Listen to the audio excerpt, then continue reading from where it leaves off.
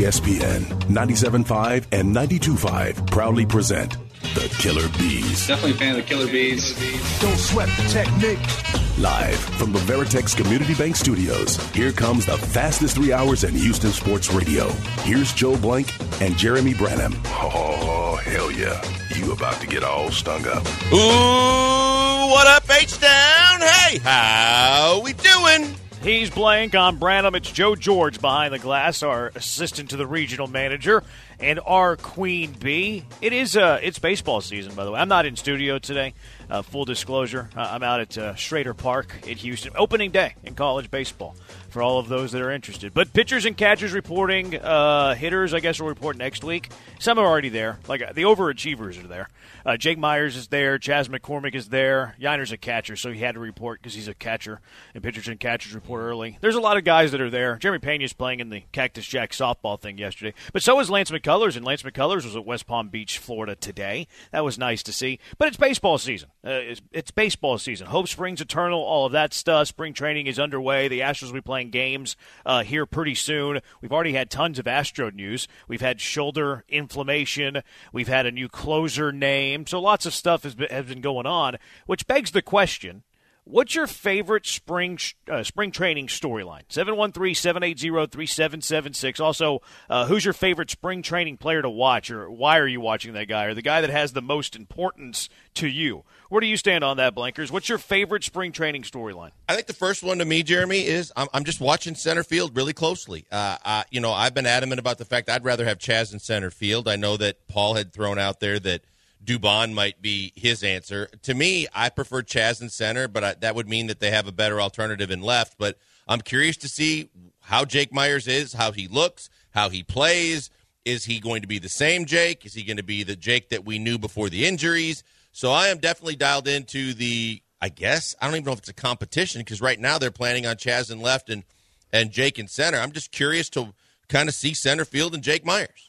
Yeah, I feel like that job's already been won. What's your favorite offensive stat? What offensive number do you look at that is your favorite when it comes to valuing an offensive player? I guess now it's kind of graduated to OPS, right? That's my favorite. I mean, everybody has their own. Like, some people put a lot of stock on batting average or on base. Mm-hmm. A lot of people like traditional, like homers. Dusty Baker liked the counting stats. He liked guys who got RBIs. Right? And depending on where you bat in the order, it kind of determines how many RBIs you get. Jake Myers and Mauricio Dubon really aren't that different offensively when you look at it from an OPS perspective. Now Dubon had a better year last year, was playing more often. Dubon had a 720 OPS last year. Myers was at 678. Like, that's better. But when you look at their career, now Myers was playing intermittently. He was kind of in and out of the lineup. Jake's career OPS 675, which is actually a little bit less than it was last year. Dubon's 680. So, like, from an offense, depending on how you look at it, from an offensive point of view, Jake Myers, career-wise, has been right there with Mauricio Dubon. Now, factoring in the defense, I think Jake Myers has a lot more range than Mauricio Dubon. I think Dubon's fine in center field. I think he takes kind of awkward angles. I don't think he has nearly as much of the range as Jake Myers does. Some of the advanced stuff would tell you the exact same thing. Now, Dubon has the arm advantage over Jake Myers. How much does that come into play into center field? Who knows? I think that they're very comparable players, but from an everyday center field point of view, like, let's see what Jake Myers has for the first 3 months of the year. Part of that is also, I believe, Mauricio Dubon's value is that he can fill in for anybody. And if you're using Mauricio Dubon as your starting center fielder, then who's your utility guy? Greg Kessinger. Mm-hmm. So I'm not a big fan of that. The Chas in center field, like we've discussed this in the past, I'm not a big fan of that either, because I don't want Yordan Alvarez to play much left field. And even if he is playing left field, okay, well then now who's your DH? Well, Yiner Diaz is your DH. Okay, well that means Victor Caratini's catching. Is that a huge upgrade over Jake Myers offensively? And then Jake Myers gives you the plus defense in center field. So I don't like the domino effect. I'm okay with the roster that's currently constructed. With Jake being the center fielder, I don't really think that much is going to be determined in spring training. I think they've made their mind up on that.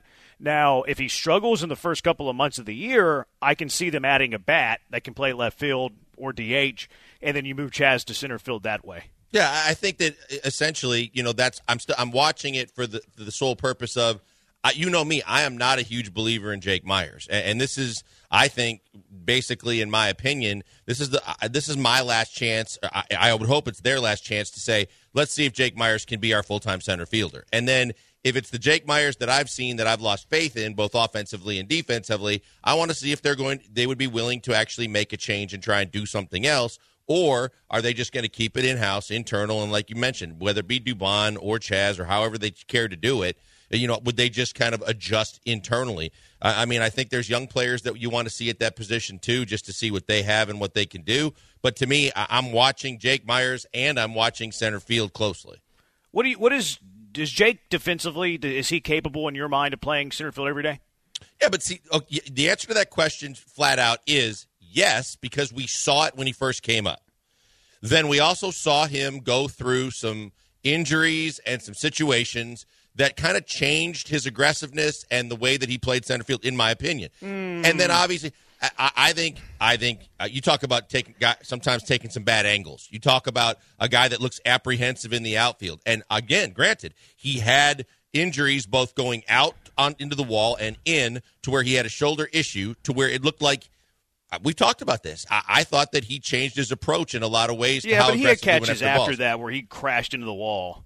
My personal feeling is that he looked totally different than he did when he first came up after the injuries and what he had been through. Granted, some of that is understandable because, he suffered an injury and he went through some things. But overall, I'm curious to see if he can get back to that Jake Myers before the injuries, the way he played center field.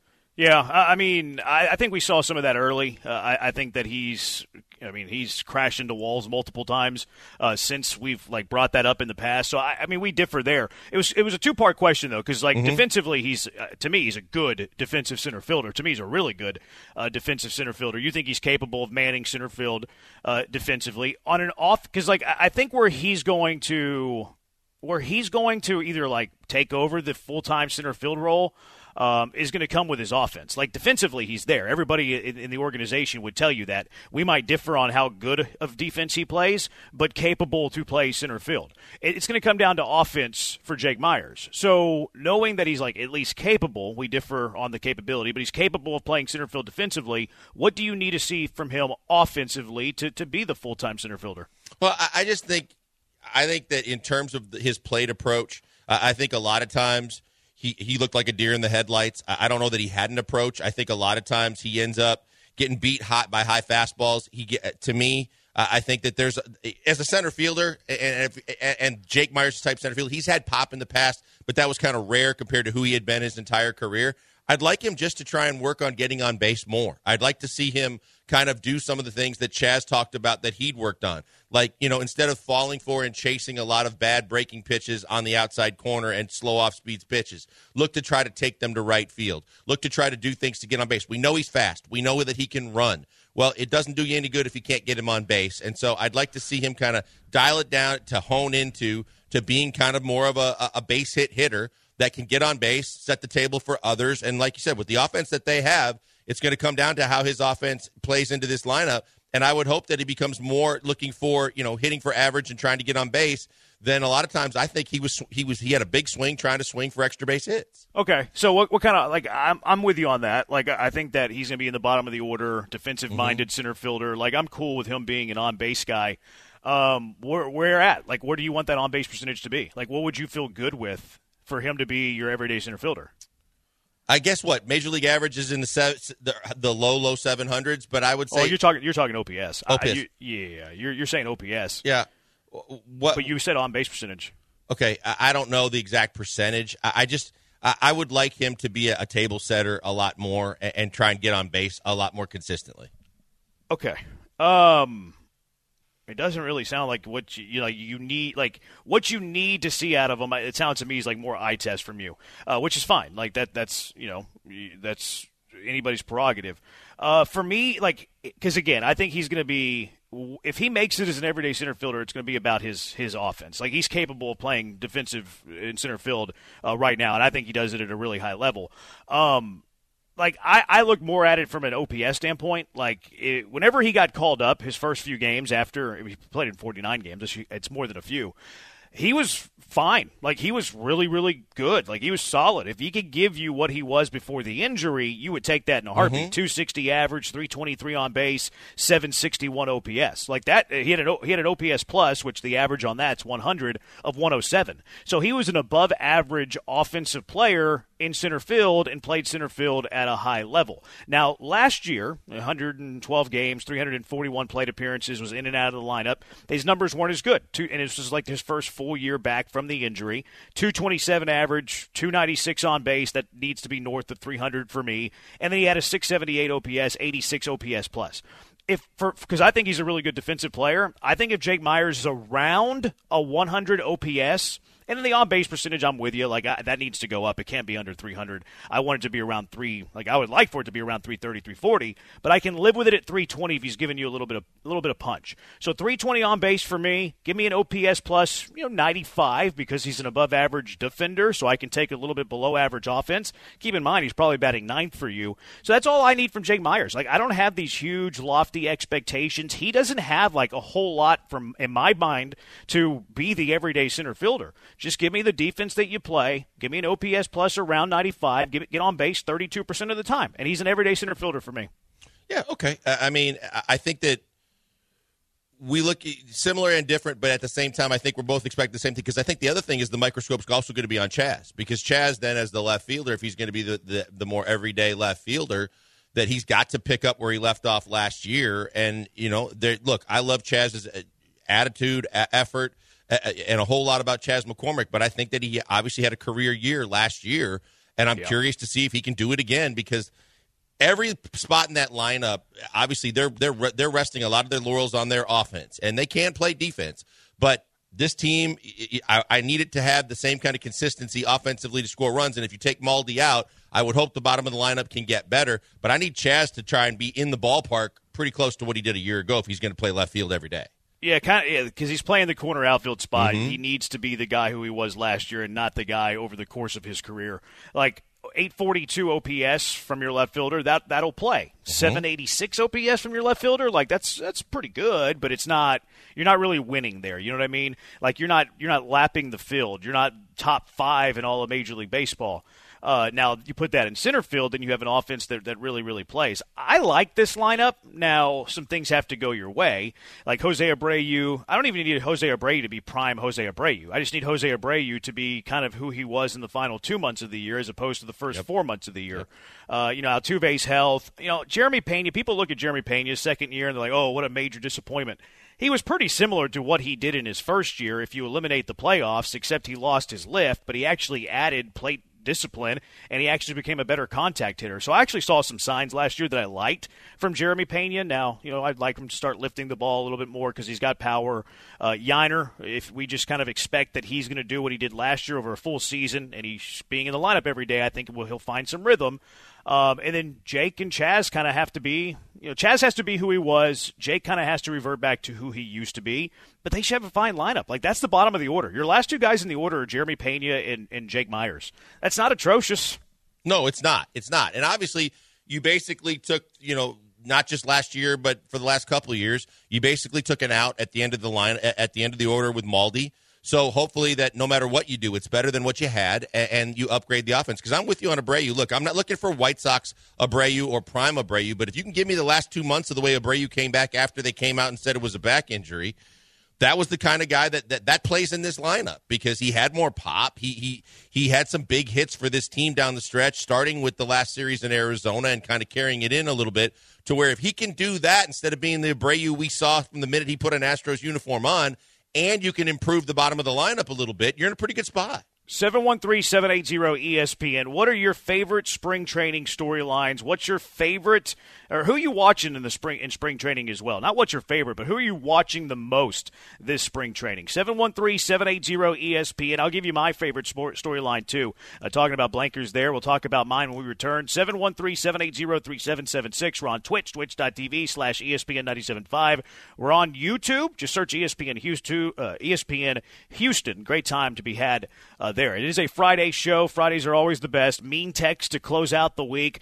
Justin Verlander. I got to ask an interesting question about Justin Verlander. Is he washed? We'll get to that a little bit later as well. But what's your favorite spring training storyline? Who's your favorite player to watch in spring training this year for whatever reason you want? 713-780-3776. Killer Bees, ESPN 97.5 and ESPN 92.5.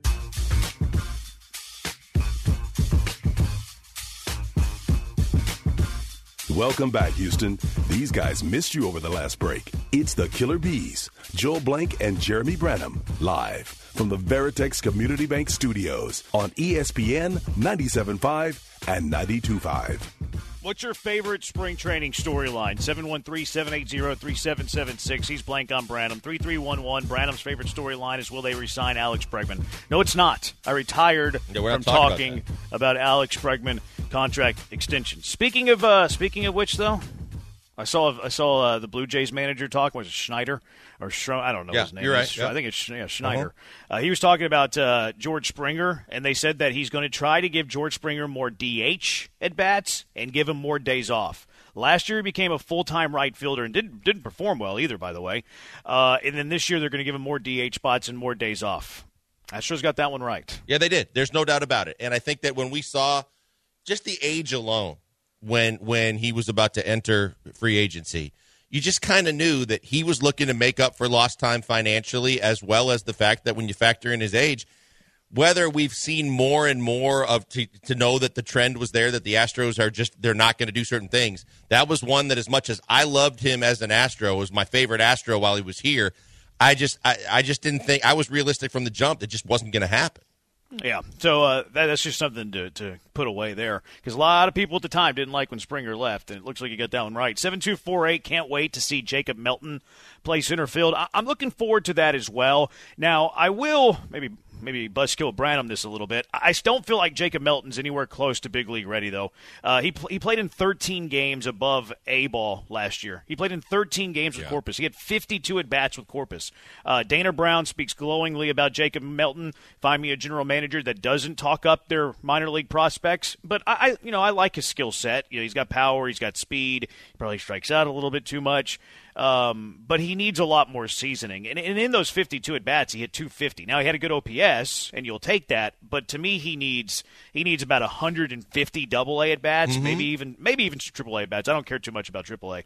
But he needs more seasoning, point blank, in a story. Well, no, and that's the thing, too, Jeremy. I mean, the minute his name comes out of Dana Brown's mouth, everybody's eyes are watching. Now, suddenly, he's under a microscope, and there's crosshairs, and everybody's anticipating and almost expecting this kid's going to be a guy that immediately is going to be on the fringe and on the cusp of, joining this team and big things happening. And the reality is he's got a ways to go, because, you hear Melton, you hear Arrighetti, and Dana Brown has talked about both those guys.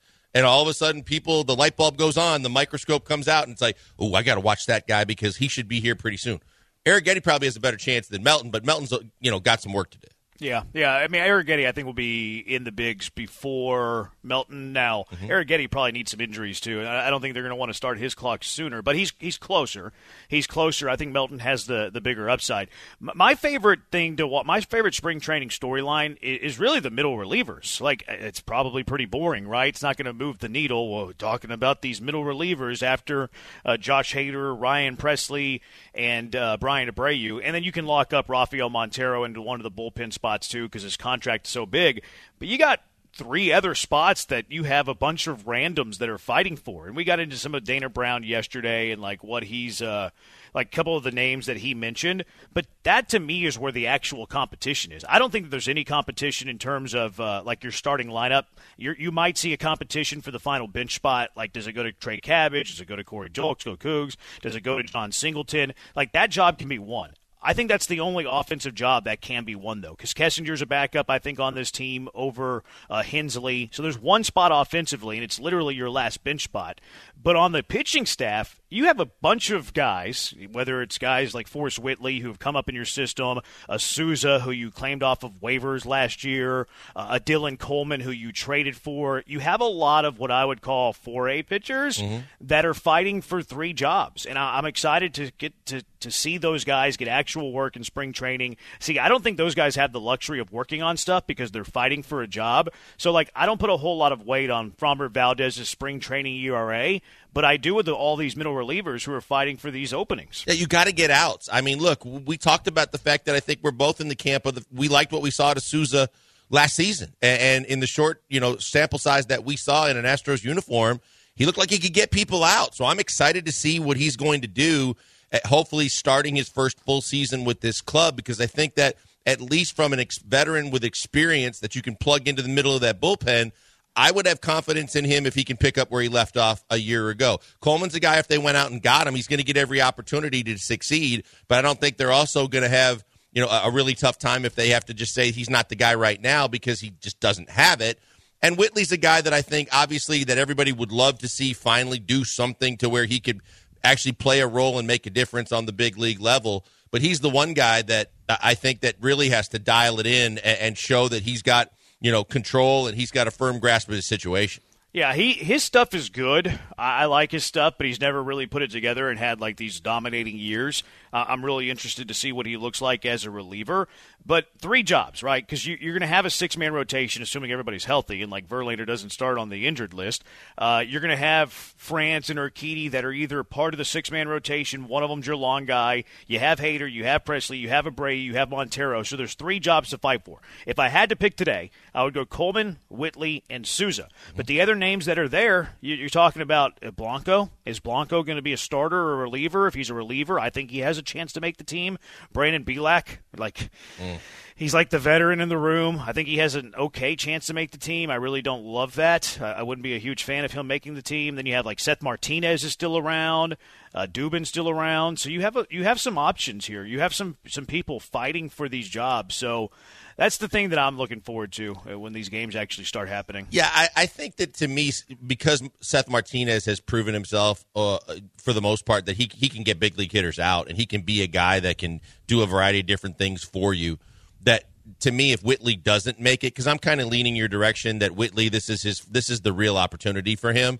But if he blows up in spring training or he looks like he just hasn't got it yet, then I would say Seth Martinez is the first guy that I would look at. He might even be the favorite right now. If you had to put the 26-man roster together right now, Martinez might have that job because Whitley might have to prove some stuff, because he hasn't pitched at the big league level. And Martinez wasn't great last year, getting ERA north of 5, but you know that he's capable at least. Yeah. And it's not a role in the bullpen where you're these are leverage innings. These are give me 3 outs when you're down by 3 runs and keep us in the game. So I bet you Seth is if they had to decide right now is the favorite. But I'm hoping that, and maybe this is just me being super optimistic, that Whitley's stuff looks so good and he's dominant in spring that they just can't not give him the job. Yeah, I think if you're looking for a guy that just on stuff alone, Whitley and Blanco to me have the kind of major league stuff that I believe in. That could actually be in that role. But just the other thing with Martinez is the fact that if you get into an extra inning game, he can give you multiple innings. He can soak up innings, and he can do some things that you need a pitcher to do, especially if you've used multiple pitchers to get to that point in a given game. So he's proven enough that I think that he'll be at the top of their list. That's a good point. He can give you 6 outs. Yep. He gives you a little bit of versatility in the pen, which, if you're looking at the final spot of the bullpen, and you're in a 6-man rotation too, if you're in a 5-man rotation, you have your long guy in France or Urquidy. But if you're going 6-man rotation, you have no long guy, and you might want somebody in that bullpen that can eat 2 to 3 innings, and Martinez can do that. And with them transitioning Whitley to a bullpen role, I think he's going to be a 3-out guy. 713-780-3776. Somebody says Kennedy Corona is who Melton already is, but with more seasoning. I know that they put him on the 40-man to avoid being selected in the Rule 5 draft. It's hard for me to put any weight in offensive numbers before Double-A. If you're tearing up Single-A, okay, I'm gonna keep my eye on you. You're tearing up rookie ball, okay, I'm gonna keep my eye on you. But I really don't take prospects that seriously until they get to Double-A. And last year was Corona's first year in Double-A. And he did all right. 244 average, isn't fantastic, but a 773 OPS. He hit 20 home runs in 111 games. So it's okay, you got power. He stole 31 bases. Okay, you have some speed. I think Corona's more outfield depth, though, than, surprise make the team. Yeah, I would agree with that. And, the thing that, again, the other guy that I was going to throw into the mix when we were talking about, out of Dana Brown's mouth, or if Dana Brown makes a move, everybody's going to be watching. Everybody's going to be watching Cabbage. And to me, Cabbage is the quintessential 4A All-Star, right? He's a AAA All-Star. He can pound the ball in AAA, but there's a reason why the Angels were quick to get rid of him. I'm going to kind of keep a side eye at least on him to see if he is what everybody is expecting him to be, and see if there's if he's capable of making a roster spot on this squad. Yeah, I'm interested to see him play too, because he has that rare combination of power and speed. He strikes out a ton, and then he gives you position flexibility. He can play the corner infielder spots, and he can play corner outfield spots. So if he and John Singleton are offensive washes, well, now you have speed from Cabbage, and he can play 4 positions as opposed to just 1. So that gives Cabbage the advantage, and if those are the 2 guys battling, or do you keep another outfielder only in a Corey Julks? I think that position is going to be a fight. I think that is going to be an actual battle. One thing that kind of works against Cabbage and Julks is that they both have minor league options. So if it's a tie between all 3 of these guys, and one of them doesn't have options but the other 2 do, well, you're going to send down the 2 guys that have options. Yeah, and it's funny that Julks a year ago was a guy that everybody was talking about, all the positives and the local kid, and now you don't hear a single thing about him. But I would expect that, he went through a really tough spell there after getting settled on the team last year. But I'm curious to see what he brings to the table. I know he's a little older, but I would think that he's got as good a chance as anybody of showing that he can still make this squad and be a guy off the bench that they can plug and play. Should be fun. I'm ready to see a spot his lineups, too. And I know that he'll, tinker and probably play with things, but I'm interested to see if he's any different than Dusty Baker when it comes to those lineups. I would also temper expectations. Remember, Justin Dearden was the darling of the ball last year when it came to spring training, and he should be the outfielder. And then he had a terrible season. Mm-hmm. He's been dropped from every Astros top prospect list. The Astros left him unprotected in the Rule 5 draft and didn't get picked. So that's the thing you have to keep in mind too. Yeah. These guys might go nuts in 15 games in spring training, but they might not be on the team's radar whatsoever. Yeah. No. Yeah. Again. It's funny how, because of the fan infatuation with names, that they miss some of the real details that show you. If all these teams are passing on a guy, there's probably a reason why. 713-780-ESPN. No argument in my mind. Jim Crane is the best owner in the city. I'll tell you why next. Killer Bees, ESPN 97.5, ESPN 92.5.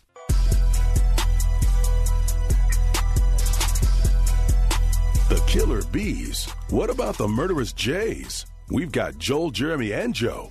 That's 3 J's. Coming to you live from the Veritex Community Bank Studios on ESPN 97.5. It's the Killer Bees and Murderous Jays. No argument in my mind that Jim Crane is the best owner in this city. Chris Baldwin, he does work for Paper City Mag, does a really good job. I enjoy reading his work. He's fantastic at what he does. He had some quotes from Jim Crane. I think this was kind of like a little media get together for the Houston Open that's coming up. But he got to have a little exclusive with Jim Crane, and a few of these quotes that again just I think cement Jim Crane as the best owner in the city. If you disagree, 713-780-3776. And, of course, people, before he signed Hader, he's cheap, he's tightwad, doesn't open up his wallet, blah, blah, blah, blah, blah. Here are a few of the quotes from Jim Crane that stood out to me. I'm not worried about the window. He made in a one-on-one interview with Paper City. I made a statement the other day that as long as I'm here, the window's open. So I've got to live up to that. Okay, that sounds great. Words to me don't matter a whole lot. I need to see action. But I've seen action on that front. I've seen action where Jim Crane's willing to keep the window open, Blankers. Yeah, there's no doubt about it.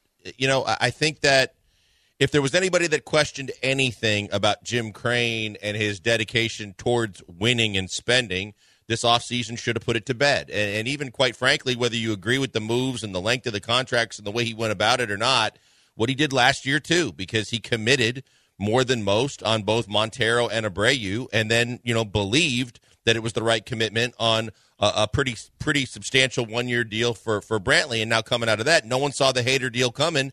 And when he locked up Hader, it basically should have shut a whole bunch of people up and told a lot of people, hey, I'm willing to do whatever's necessary if I feel, and it's his choice, if he feels like it's going to help this team get over the hump and win another one or compete for another one. So you got to love that. Yeah, I love that quote, and then let's keep the window open. Obviously, everybody wants to do that. Now, I don't think keeping the window open necessarily means that you're signing free agents each and every year. Keeping the window open means that you're continuing to add on to a team that's really good. And that can come from a variety of different ways. It could come in free agency, like with Hader. It could come with Yainer Diaz, who came up through the minor league system after he was traded for. It could be Jeremy Pena, a guy that you drafted that wasn't like this massive top prospect, can't-miss guy, and then all of a sudden he's your everyday shortstop and is doing some pretty good things, whether it's coming through in the clutch in the World Series a couple of years ago, in the playoffs a couple of years ago, or winning a Gold Glove, playing some really good defense. So there's multiple ways to keep that window open. It doesn't have to be only free agency. Another quote that I like from him, extending Altuve was big. He's a main guy who can still play well, and getting him into the Hall of Fame would be a big deal for us, so we've got to keep him around until he retires. The contract they just signed with Altuve, I think, is a big indicator of that.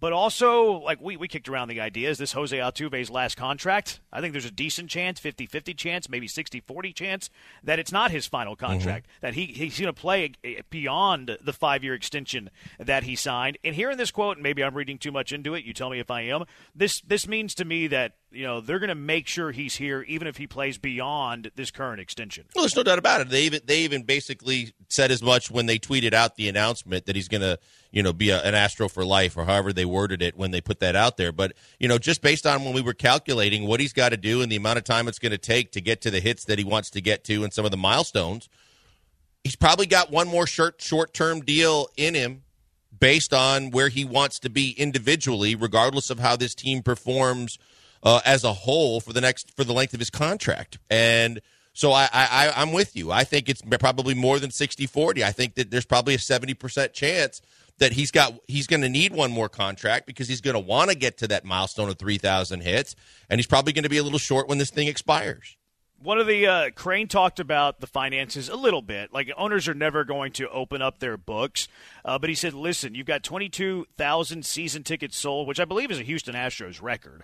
That's a lot of season tickets. I always tell people the fans are the ones paying the bill. I just got to administrate it properly. So I take it very seriously. Without the sponsors and the fans, we wouldn't be where we're at. We've got to always remember those people first. I tell the players they're paying, the fans are paying for it, not me. Look, I feel like this is how owners should operate. Like, if you're making lots of money, this is us putting, getting into other people's wallets and other people's pockets. But if I was a sports owner, I would take X amount of money per year profit. And I know you owe it to your co-owners and stuff like that too.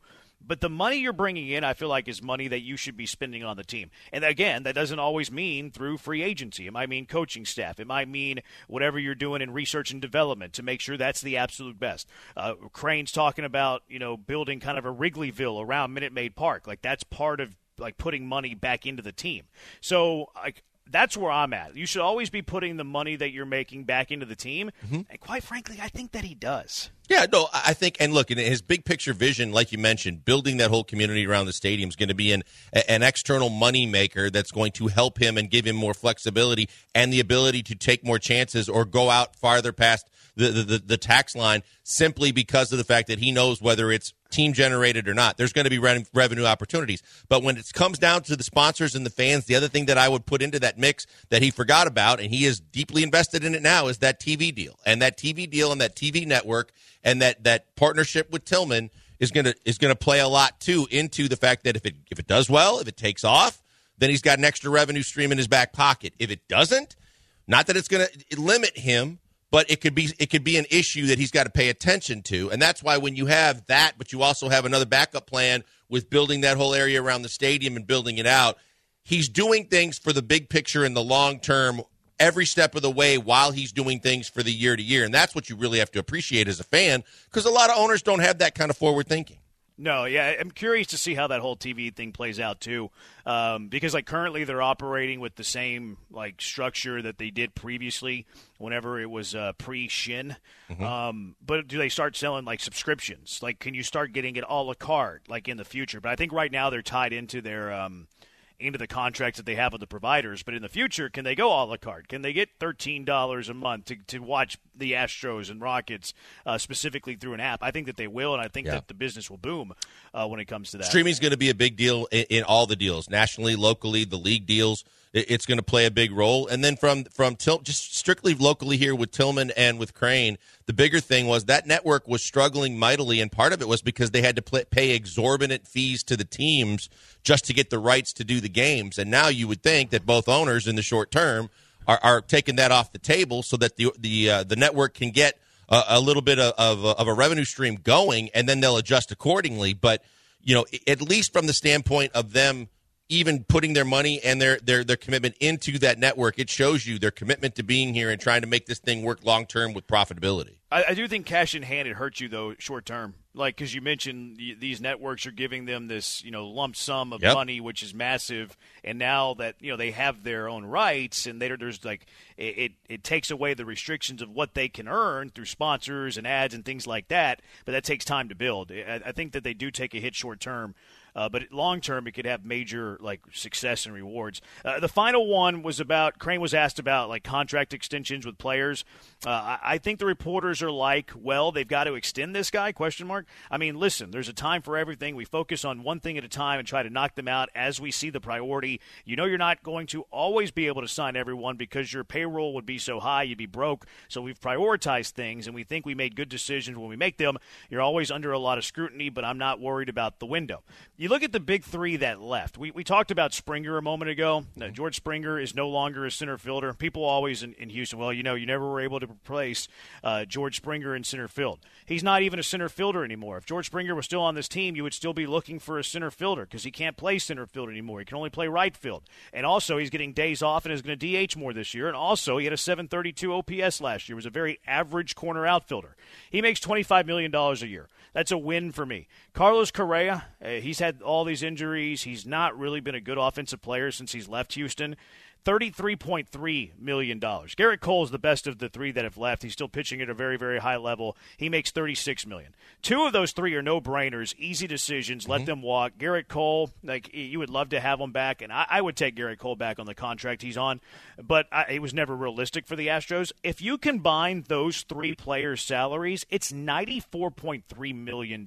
Yeah, and the thing is that it was almost a blessing. They were never in the discussion because he wanted to be a Yankee. That's where he had his heart set on going, maybe ever since he was a kid, but you could tell from the jump he was ready to go to New York, and it was a blessing because the other two, the fans were really, their heartstrings were firmly attached to those two guys. But it just wasn't the right move from an organizational standpoint. A lot of owners would have caved in. A lot of owners would have felt that kind of pressure and decided, we've got to do this. The fans love these guys. The ability to make smart business decisions and baseball decisions while also still paying close attention to the fans is the beauty of Jim Crane as well, and that's why you really got to appreciate him because it is the reality that this window is staying open because of it. 713-780-ESPN. ESPN YouTube. Matt says Hannah McNair. Would you have Hannah McNair higher on your owner list than Jim Crane? No, she gets honorable mention, extra credit, special extra credit because of the fact that Cal was going to be rock bottom dead last and was doing a whole lot that turned everybody the wrong direction towards the Texans. And maybe some people would like to call it coincidence. I don't. I think that she was the cooler head in the room that once she was brought into the picture and had a voice, it seems like everything started to turn in the right direction. So she definitely gets credit for turning what looked like a dumpster fire into a whole lot better ownership situation with the Texans. Yeah, it does seem like she is she's kind of the person behind Cal McNair. I'm not 100% sure, and she's not the owner. Janice is the owner, and she's alive and she's well, according to the courts. She doesn't need any test to prove it. Yeah, she's alive and she is well. 713-780-ESPN HRP listener line, 713-780-3776. I don't know if you saw the big news, but CJ Stroud keeps winning. He won the Cactus Jack softball MVP yesterday, and I'm not kidding when I tell you this. I think it's a big deal. I'll tell you why. next. It's the Killer Bees on ESPN 97.5 and ESPN 92.5. Hey, before we go to the break, tell you about my good friend Doc Linville. Doc Linville is a game changer, people. He's a game changer in the game of life because if you've lost your hair, you've got thinning spots, bald spots, you don't think there's anything you can do about it. You've either tried or don't want to try the sprays and the creams and the foams that just mask the problem, and you've basically thrown up your hands and given up. You don't have to. All you got to do is get with Doc Linville and his staff. And right now, as a listener to ESPN 97.5, you can do that for free. No commitment, no signing on the dotted line, no cash out of pocket. You can figure out if the NeoGraft procedure is right for you. The NeoGraft procedure is that game changer you've been looking for. I did it. I couldn't be happier with it. I saw the results almost immediately and also have seen them since. And you can too. Check them out today. Go to 975hair.com. Set up a consultation. It's absolutely free, like I said. And you can ask questions, get answers, and see if it's an alternative that you might be willing to consider. For those that have, like me, unbelievable results. And what Doc told me that I wasn't aware of was 95% of the follicles he's going to move are going to stay and grow with and be with you for the long haul, not go anywhere. And the follicles he's going to move are going from a spot that you're never going to lose your hair. What I was not aware of was the fact that no matter how bald you go on top or lose your hairline in front, you never lose the hair on the sides and the back of your head. He takes some of those follicles, moves them where you need them, and you see the results immediately. But also, when they get stronger and longer and you know they're not going anywhere, you'll see a whole heck of a lot results, like the final results in about 9 months. Phenomenal things going on at Doc Linville's office. Tell him I sent you by, but check him out today. Go to 975hair.com.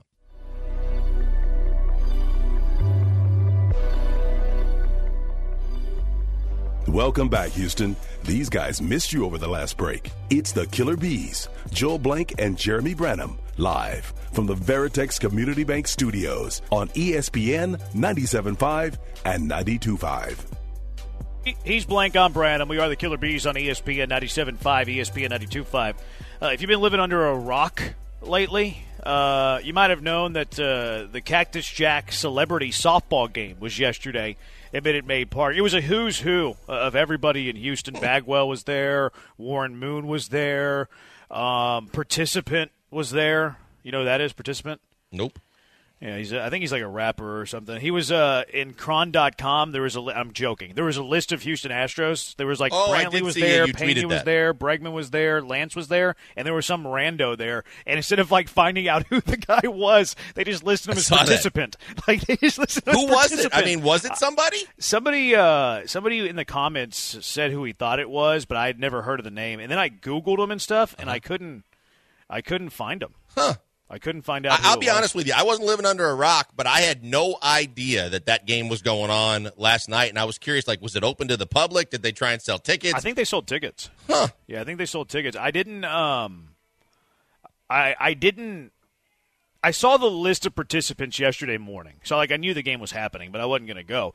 But CJ Stroud is your MVP. Mm-hmm. CJ Stroud won the MVP. He hit a homer in the game. He doubled in the game. He's a winner. And I know that I've mocked CJ Stroud playing in these games, and I guess it's not so much mock. I really don't want him to.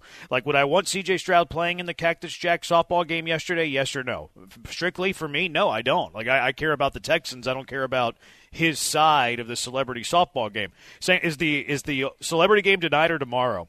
For the All-Star game? It is Friday night. It should be tonight. So if it's tonight, like I don't want Stroud playing in that game. Like I'd rather him not play than play. So like I am sincere when I say that. That said, if he's going to play, I want him to win the darn thing. And why this actually matters to me is like multiple fronts. But the first one is CJ Stroud has that weird like competitor tick where like you see like it's kind of freaky, right? Like we saw it in Kobe Bryant where like Kobe Bryant has this weird like mental thing where he's just going to be a son of a gun and be a winner, right? Like he's going to figure out a way to have success. I think Nick Saban's kind of the same way. Nick Saban has this really weird mental thing where he's going to figure out how to be super successful, and he's going to block out things in his life that are like very normal to all of us in order to be, a winner. And I think it's borderline psychotic. And I'm seeing the same stuff with CJ Stroud, where like it could be something as stupid as a celebrity softball game. It could be something as stupid as a celebrity all-star game that he's playing in tonight for the NBA All-Star festivities. But CJ Stroud's a competitor, and he wants to win. And my favorite thing about CJ Stroud, quite frankly, is his mentality. Jeremy, he's been training for this all year. That's crazy. I mean, because of the fact that we see him every pregame and everybody's going, is he shooting a basketball pregame? Is he, doing multiple sport training on the field before he warms up for an NFL game? I mean, he was talking on a podcast the other day about how he dropped 40 on the Jaime Jaquez from the Heat that played at UCLA. And it's like, you know what? You're right. When he talks about he's got that dog in him, but it's a good comparison to Kobe. Now, the one thing that I would say is that because I've lived part of this with some of the women that he's been just pictured with, hopefully, around him, the one thing I don't want him to get caught up in is the Kardashian curse or Amber Rose. Oh, wait, time out. Did you say that intentionally? What do you mean? Did you just say that last name intentionally, Joel? What name? Amber Rose? Yeah, I think he said it. He said who he was going home with. So, I think he saw it. Oh, okay. Yeah. I was making sure. I thought I misheard you there. I thought you were just rattling names. That's my bad. Sorry. You saw him go home with Amber Rose last night, right? Okay. Yeah. Right? Okay, I was confused. Sorry. My bad. Yeah. My bad. I thought it was a coincidence. I've seen I've seen one of the Kardashians and Amber Rose as guests in the Toyota Center to a guy that really had a lot of things go negatively during those times. I don't need that now because I want that competitive dog, CJ Stroud, trying to win everything. And I'm with you. I don't want him playing in the celebrity game tonight. Right. I don't mind softball if he's in batting practice and taking big swings and trying to hit home runs. But I don't want him – look, I'm not even saying it. I just don't want him to be out there a whole lot. No. I don't want him MVP tonight. Let me put it that way. This shows the mentality, though. And again, I think it's kind of a mental thing whenever you talk about these elite – guys in their field that have tremendous amount of success. In fact, I think you have to be borderline crazy in order to have that level of competition, that level of desire. And just those were just a few of the names that stick out to me. And Stroud and winning the Cactus Jack, Mankind, Dude Love, Celebrity Softball Game MVPs, the only one example of where we've seen this. Like, we've seen it in a bunch of different aspects of life. Here was whenever he was doing the media row stuff the other day, last week ahead of the Super Bowl, he was on with Kay Adams. And Kay Adams, she had a couch, her side, and then she had the guest side where they had a couch, and in the middle they had, a centerpiece, and the centerpiece was actually the Lombardi Trophy. And here was the conversation with Stroud and Kay Adams around the Lombardi Trophy. You guys, this is the actual Lombardi Trophy, CJ. I don't want to look at it yet. What? I'm not going to look at it. You're not going to look at it? Why? Because I'm on my own, and I don't want to. This is the actual one that will be given out to either the Niners or the Chiefs. You don't want to look at it? Nope. I'm on my own. You won't even make eye contact with it. I find that fascinating. Really, everybody else is taking selfies with it. No, why? Can you explain that a little better so I get it? I don't know. I just feel like I want to put my eyes on the one that I want to win, So that's already up for grabs from two other teams, and, I'm not available in those games. Those aren't my that's not my team, so, I'd rather just wait next year for mine. I love this mentality, and I hope it happens, and you guys are well on your way. You have leadership and all the right things and all the right stuff at all the right places. That's my favorite thing about CJ Stroud. He has a lot of attributes. My favorite attribute is his mentality, is his mindset. It's like he's going to refuse to lose. He's going to refuse to fail.